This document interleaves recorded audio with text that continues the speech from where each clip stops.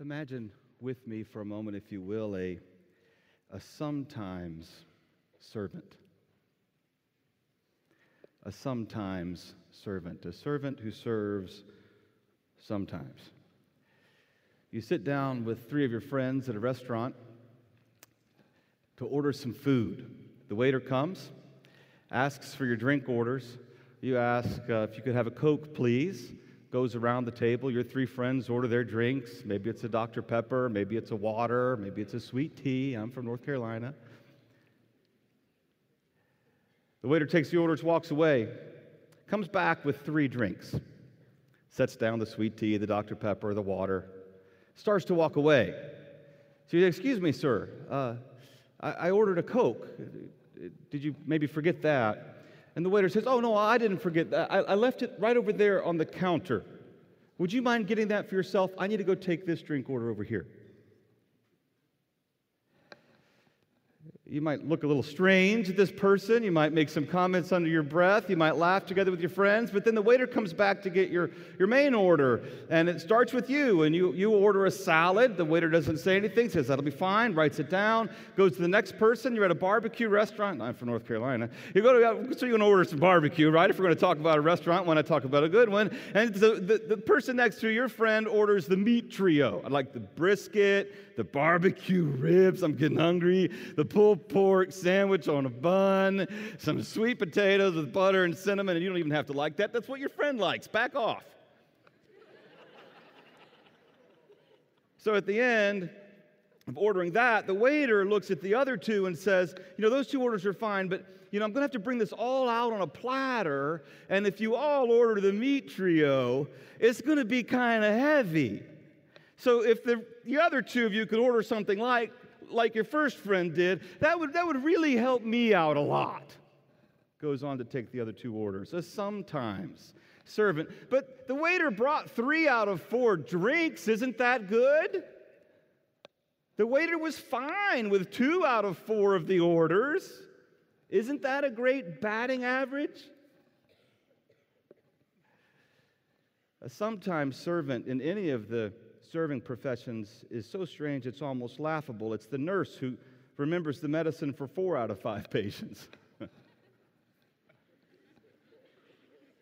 It's the lawyer who shows up for 2 out of 3 of the clients she's supposed to represent in court. It's the doctor who most of the time washes his hands before he performs surgery. In any of the serving professions, when you think about it, a sometimes servant is so ridiculous, it'd be laughable if it wasn't tragic. But you and I know sometimes servants because, let's admit it, we look in the mirror. And in the Christian walk, we're often struggling with being sometimes servants. If you have your Bible, I'd appreciate it if you turn to Luke chapter 22. Even if your Bible is digital, flip there, that's fine. Luke chapter 22, beginning in verse 24. I'll give you the backdrop while you're looking for it. Remember, this is the Last Supper. It's the Passover meal. And just before this time, if you read John chapter 13, you realize that Jesus, coming into the room where they prepared the Passover, the disciples have served for a time, the disciples forgot to do one piece of the service. They forgot to make sure feet were going to be washed. And that wasn't an optional thing. Feet were dusty, feet were dirty, feet smelled like donkey dew. And you were going to lay down next to each other. Your head was going to be next to your neighbor's feet. You reclined at the table. This wasn't optional. So Jesus takes off his outer garment, wraps a towel around his waist, picks up a basin, and starts to wash their feet. Luke doesn't recount that part of the story, but you can hear that context behind this passage when you read it. Also, a dispute arose among them as to which of them was to be considered the greatest. Luke 22:24. Jesus said to them, "The kings of the Gentiles lord it over them, and those who exercise authority over them call themselves benefactors. But you are not to be like that. Instead, the greatest among you should be like the youngest, and the one who rules like the one who serves. For who is greater, the one who is at the table or the one who serves? But I am among you as one who serves. You are those who have stood by me in my trials, and I confer on you a kingdom. The passage goes on to mention their place. It's already set aside for them. They don't need to fight for a place. In this passage, in the backdrop of Jesus serving them, Jesus says, you are not to be, in my mind as I read this, you are not to be a sometime servant. You're not to be the kind of person who serves long enough until you can get into a position and then you ask everyone else to serve you. You're not to be the kind of person who serves long enough till you can get what you want and then you take what you want and you run. You're not to be the kind of person who serves just in a way that people tell you to, but when there's something that's left undone, you say, well, nobody told me to do it. We're not supposed to be sometime servants. That's part of why I think we're here celebrating Dr. Lowe today. He would be the first to tell you that some days he feels like a sometime servant. And every single one of us who know him well would say, but he's not just a sometime servant.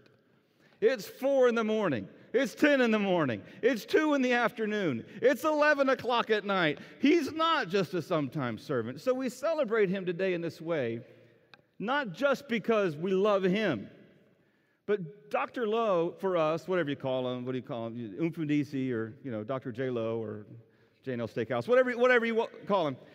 We celebrate Dr. Lowe because he is a really good arrow pointing to Christ. You are that, Dr. Lowe.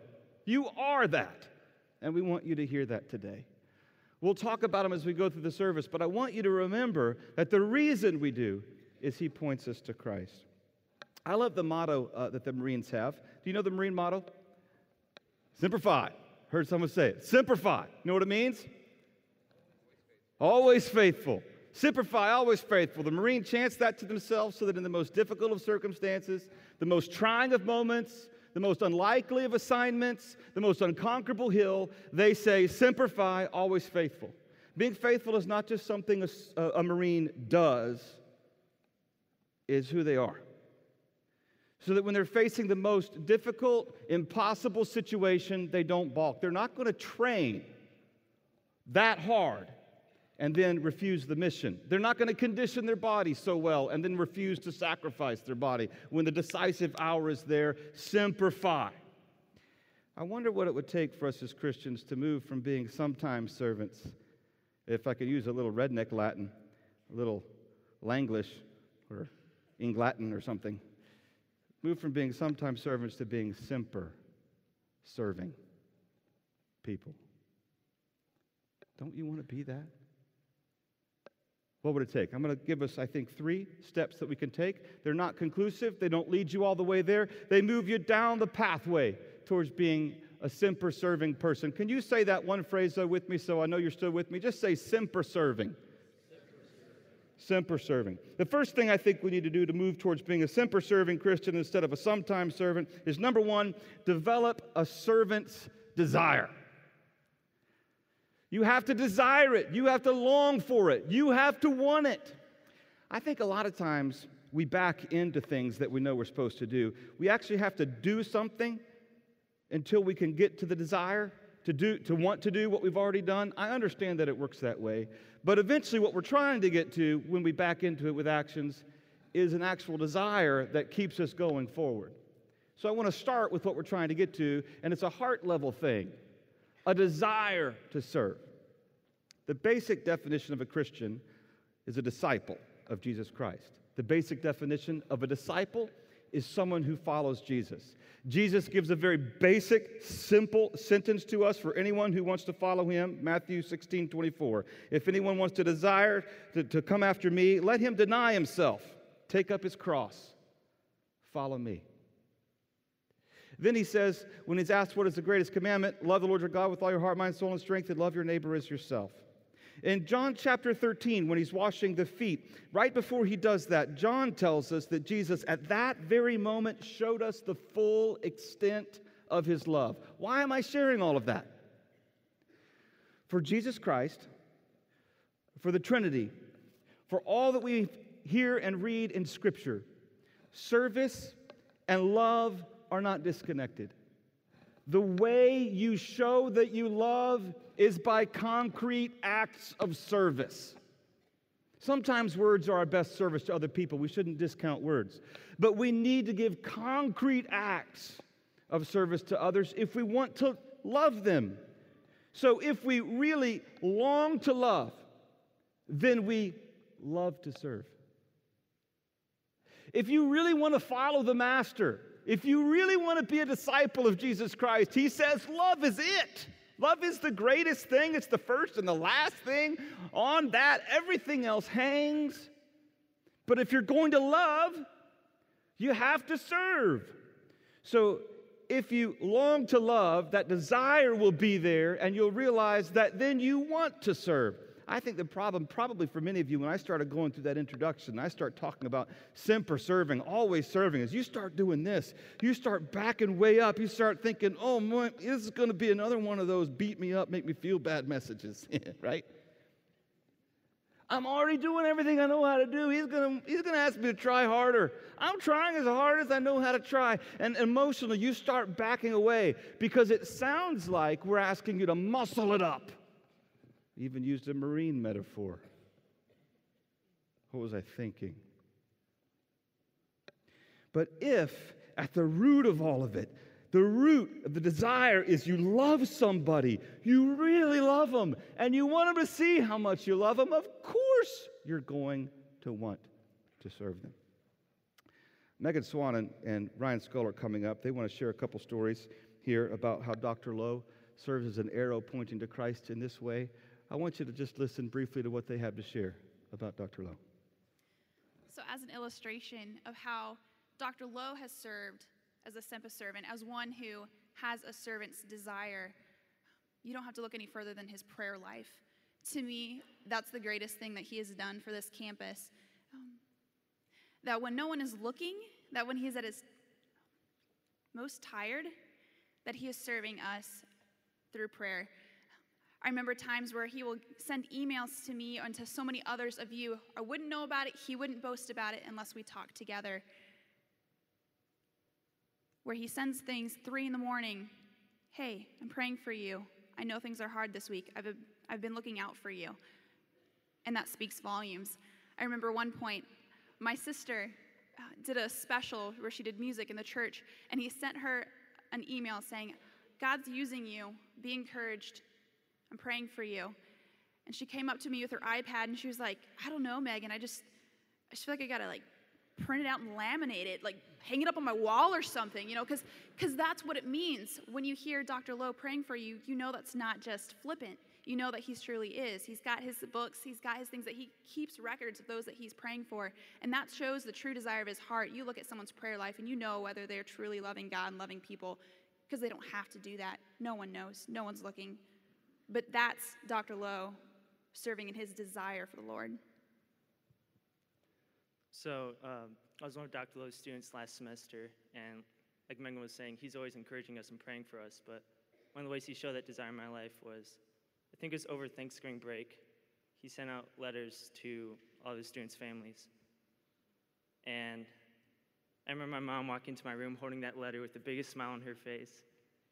And this was a smile I haven't seen in so long. Growing up, I wouldn't see my mom for days at a time, or even for a week, because she was too sick to get out of bed or she was at the hospital.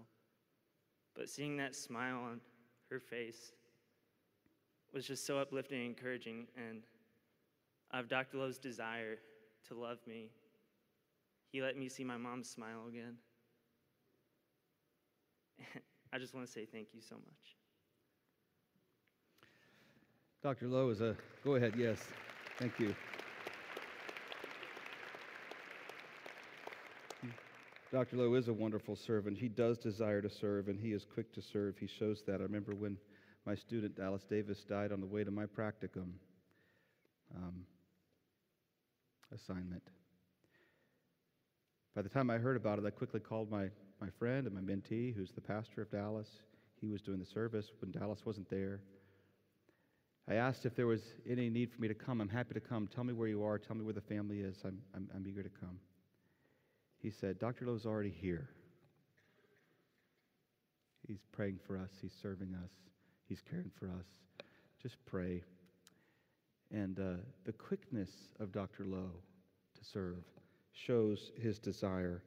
And there is no way, I don't believe, to become someone who is semper serving without a deep felt desire to show love to people.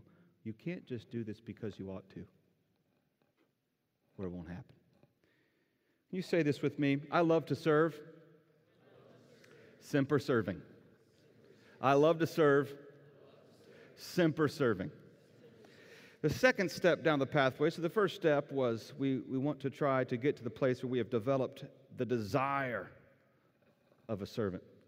The second step is to be then determined to serve. So in the first step, if you're building that desire to serve, as that grows in you and as it builds, you begin to gain this determination that nothing's going to stop you. You are going to serve. Semper serving. It's not just enough to have a servant's mentality. You have to be determined to serve. That's part of why I love this story of Jesus washing the disciples' feet. If you think about this, I mean, it's a pretty nasty job. Not only is it a nasty job, but he has to get ready for this. He has to pull things together, and he has to do it in a way that is quick enough to beat his disciples to it, and Peter is already objecting. He is running to take off his cloak, in my imagination, wrap the towel, grab the basin. It's almost like he's getting there first, and he's happy to get there first. He's determined, and then he gets in front of Peter, and he's going to wash Peter's feet. And Peter, you remember this, don't you? You remember this? Peter says, no, Lord, you can't wash my feet. I should wash yours. You're the Lord. You're the master. Now, Jesus hasn't yet said what he says in Luke 22 yet. The greatest among you should be like the youngest. The ruler should be the one who serves. He's just trying to show them first. And Peter is refusing it, saying no. And Jesus won't take no for an answer. He won't. Unless you let me wash your feet, you have no part of me. He's determined. He will not take no for an answer. Refusing to let someone serve you is really a form of narcissism, you realize? I want to be the servant. I want to be the one who's giving to others. I want to be the one. Oh, I wish I'd thought of that. Why didn't I think of that? No. I'm late to the day, but I'm going to win. That's not servant. That's not a servant's heart. Sometimes the best way to serve others is to let them serve us. But Jesus, we usually focus on Peter, Jesus in this story, his determination shines through. He is going to serve. He is going to wipe the manure off their feet, whether they like it or not. He is going to serve. He's determined. Take another example, 2 Corinthians chapter 8, the churches in Macedonia. You might remember this story. Paul is writing to other churches. Corinth, for example, was a rather wealthy church, but he's writing about the Macedonian Christians who are extremely poor. He says, out of their extreme poverty, the picture there is of them being squeezed by poverty. Out of their being squeezed by poverty, what came out, what welled up in them was abundant generosity. And then the phrase is, they urgently pleaded with me to allow them to give. They weren't just wanting to serve and to give of their time and their resources and their energy or their talents or their skills. They were determined to do it. Paul was telling them no. Here's the apostle of the Lord Jesus Christ telling you, no, you don't give. Every pastor would love to have people like this, right? Instead, you're begging and urgently pleading them to give. What would it be like if Christians everywhere were saying, no, stop telling me not to give. I want to give. I'm going to give. Don't you dare rob me of the chance to give. They were determined. Jacob Thurston and Natalie Hayes are going to come up and share a little bit more with us about how Dr. Lowe's generosity shines through in his time, his giving, his resources, his energy. Listen to them as they share. Yeah, even just as you were saying, Dave, like that tension where it's like, I want to serve you. No, I want to serve. No, just let me serve you.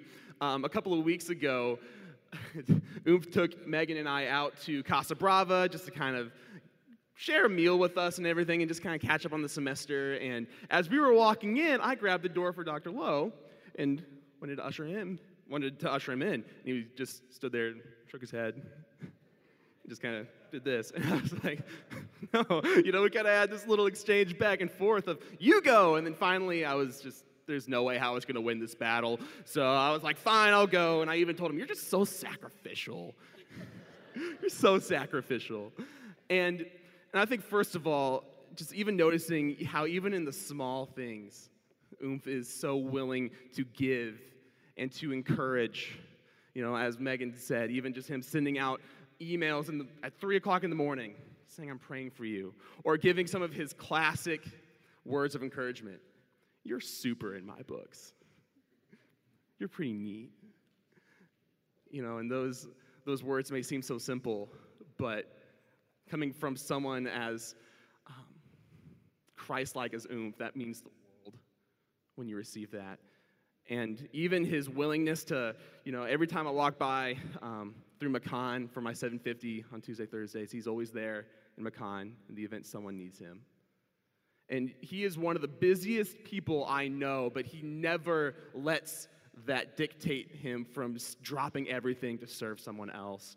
And it's not just for us here in this university, but his impact goes way beyond this university and into Marion and to the whole world for that matter. We were exchanging some emails back and forth, and when I saw the number, over the past 8 years, when I saw the number of just the amount of money that he had led initiatives to raise for bigger causes, things in Marion and other organizations throughout the world, I was blown away by how, not just how this man can give, but how he can lead others to give.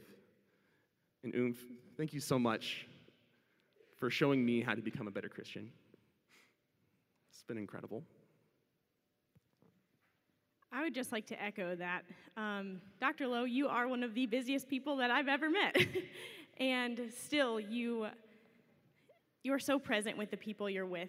I can't say how many times I've passed him, and he's like, hey, how are you? And I'm like, good. And he stops me, and he says, no, Natalie, how are you really doing? And it just showed me that even in our busy schedules and with college and classes and meetings and tests and everything, that you can stop and really look at someone in the eye and ask what they're going through. And on top of that, as an outreach coordinator, we have so many events on campus, and I would meet with him after events, and we would discuss them, and time again, he would say, well, I think this really went well, and I look at him, and I'm like, you were there for that? You actually saw that? And he's just been so supportive and so present at everything. I don't think that there's been an event or a breathe or anything that he hasn't been at, and I think that just shows so much of his sacrificial character and so much of his love for the Lord and for us to support us. And I just want to thank Roxy for that too, for allowing him to be so sacrificial with his time and to spend with us and to show his support. So I just want to thank you for that.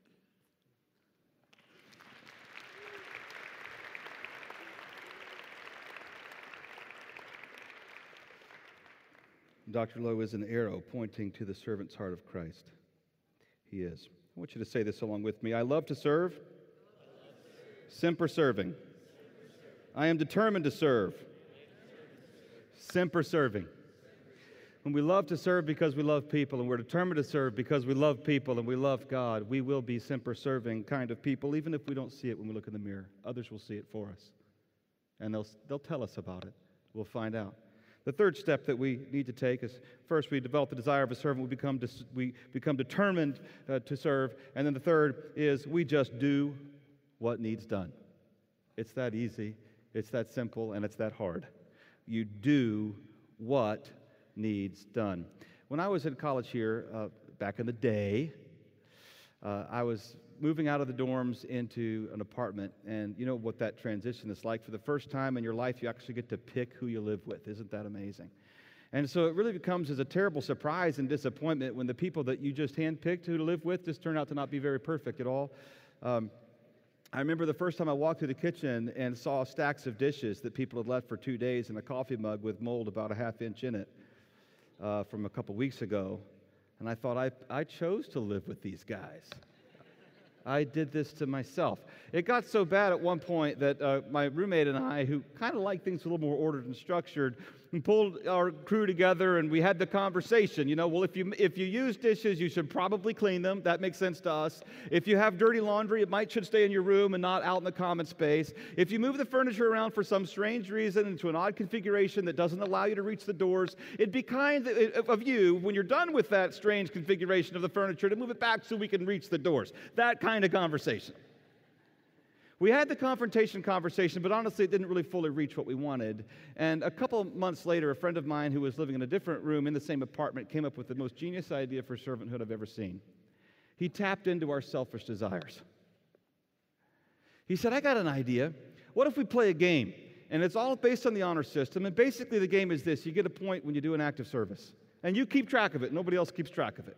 If you open the door for 5 people, that's a point. Something like that. If you wash somebody's load of laundry for them that was sitting out, and you do that, that's a point. If you clean somebody's toilet before they can clean it, that's a point. If you clean the whole bathroom, well, that's probably 5 points. If you clean the whole apartment, you vacuum in, you clean it, maybe that's 20 points. You figure out how many points it is. It's all based on the honor system, and a week from now, we're going to see how many points each other has. That's all he said. It was genius. You get a bunch of guys who are selfish and competitive, and you ask them to play a game. Yeah, baby, serving's on. And we didn't even start telling each other what the points were. We just saw what somebody was doing. Walked in, and there's my friend cleaning my toilet.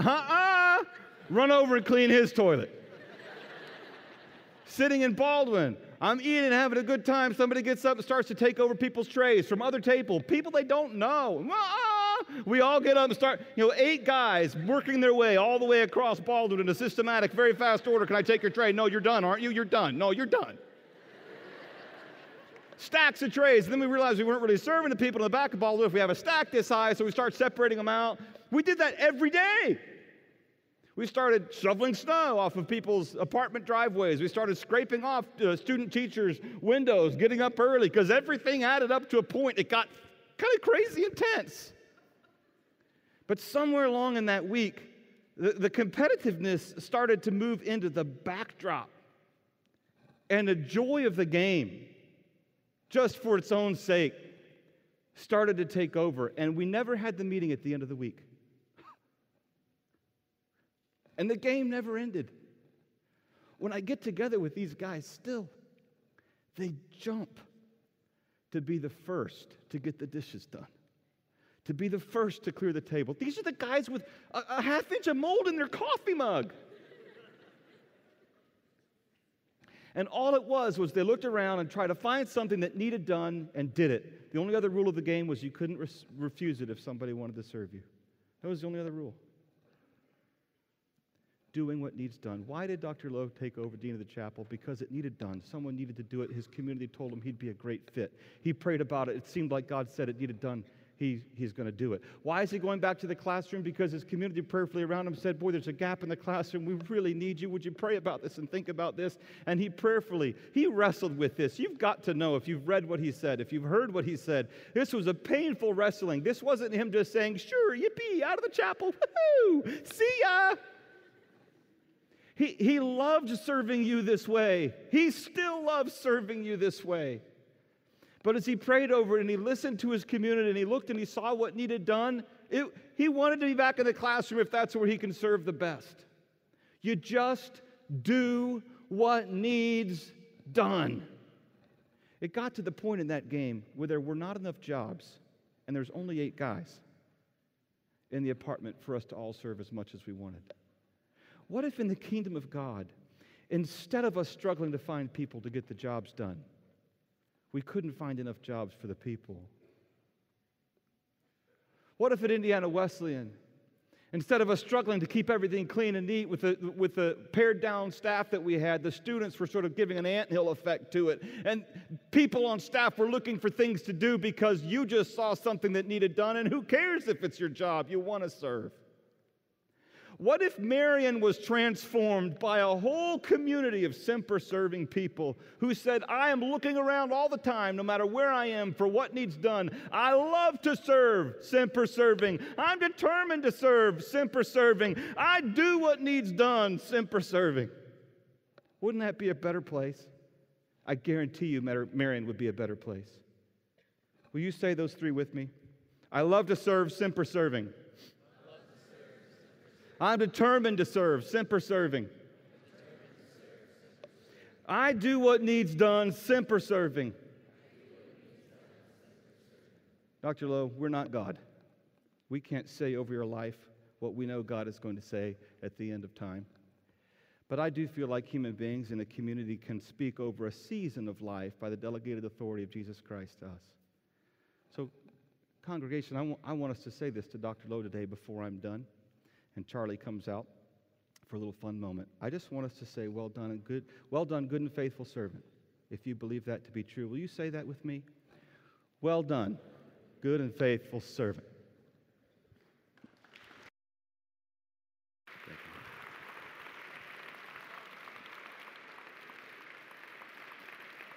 Dr. Lowe, we need you to join us here for a moment.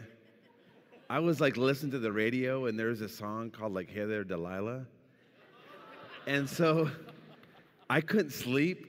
And so we kind of thought, you know what else we do? A little serenade of Dr. Lowe. And so we're going to put you out here on this little stool here. And we got a bunch of people that you've served with and that love you and care about you, a bunch of the chaplains. And so we put together a band. We've even got Ty out here with the banjo. Your favorite? So, right, your two favorite people right here.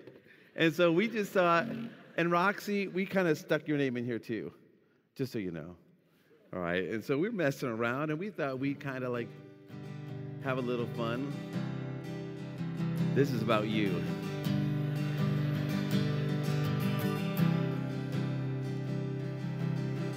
Hey, Dr. Lowe, you take selfies all the time.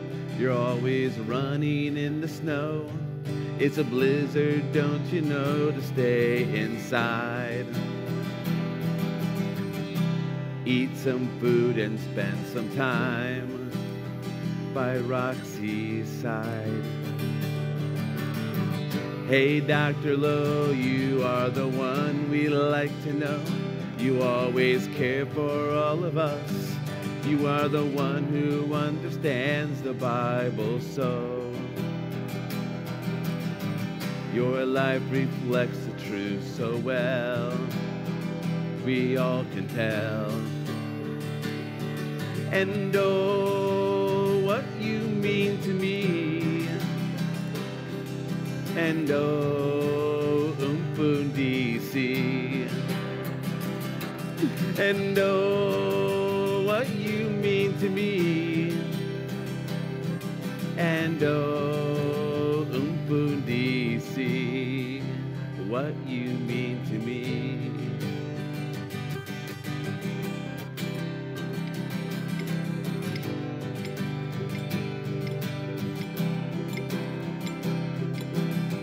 Hey, Dr. Lowe, we know you care about the world. Yes, you remind us all the time. We need to reach out and be kind and care for souls.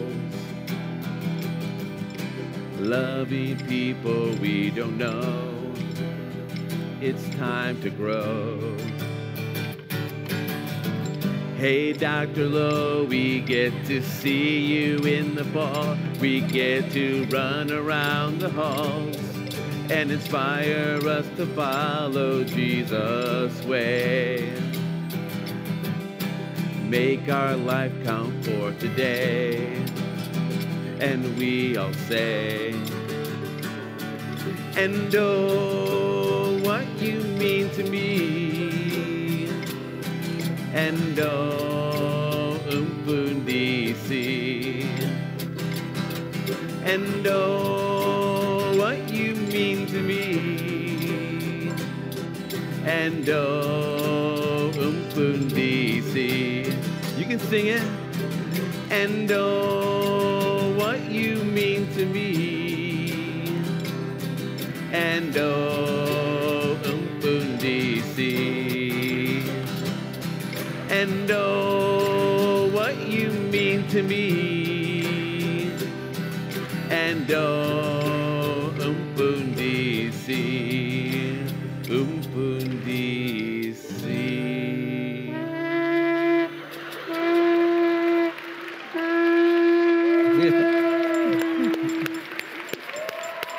Dr. Lowe.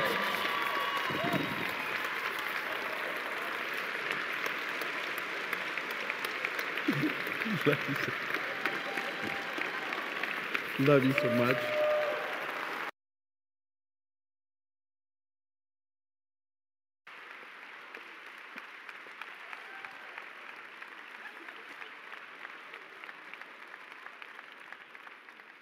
I get the feeling he had to do that when Dr. Lowe was leaving, not before, right? That's great. You all sounded so good today during worship. My heart was so blessed listening to you sing those songs. Thank you so much. Hope you have a great last couple of weeks of the semester.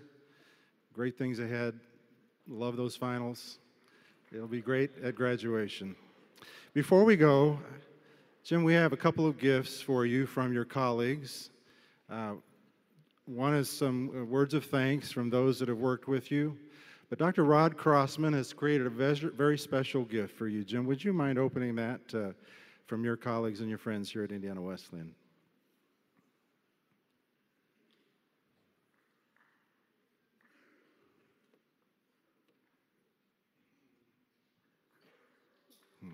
Let's hold it up so folks can see. So this is a special painting, a Crossman, of Dr. Lowe ministering here in the chapel auditorium.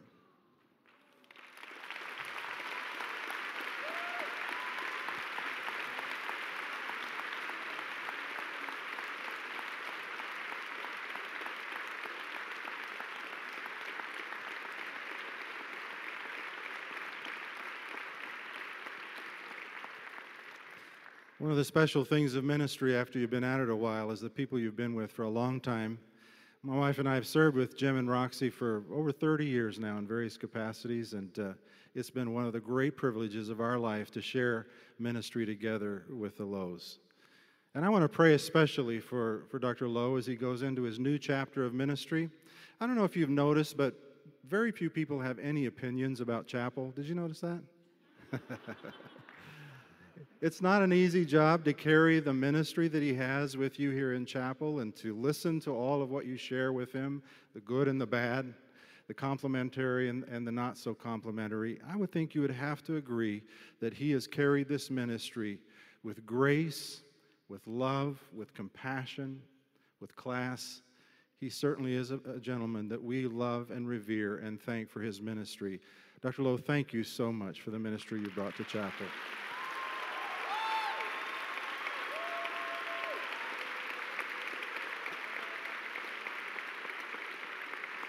Guys, let's gather around and pray for Dr. Lowe. Lord God, we recognize there are chapters in our lives when you lead us from place to place. You give us a platform to serve you when we're surrendered. And Lord, most of all, I thank you for the genuineness of Jim's love for you, the genuineness of his faith that flows from him effortlessly because of the kind of man that you've made him to be. Thank you for the way that he's walked among us as a genuine follower of Christ. Lord, thank you for giving him the heart of Christ. All of us who know him and interact with him sense the loving kindness in his soul that comes to us because you've taken up residence in his life. And now, Lord, as we look out into the future and we see the chapter to which you will lead him next, I pray for special anointing. As he continues his ministry of interviewing new faculty members, working closely with the deans and with my office in interviewing every new faculty member, I pray, Lord, that you would give him discernment. That, Lord, as he speaks with those faculty members, they would come to understand what kind of institution we are at Indiana Wesleyan.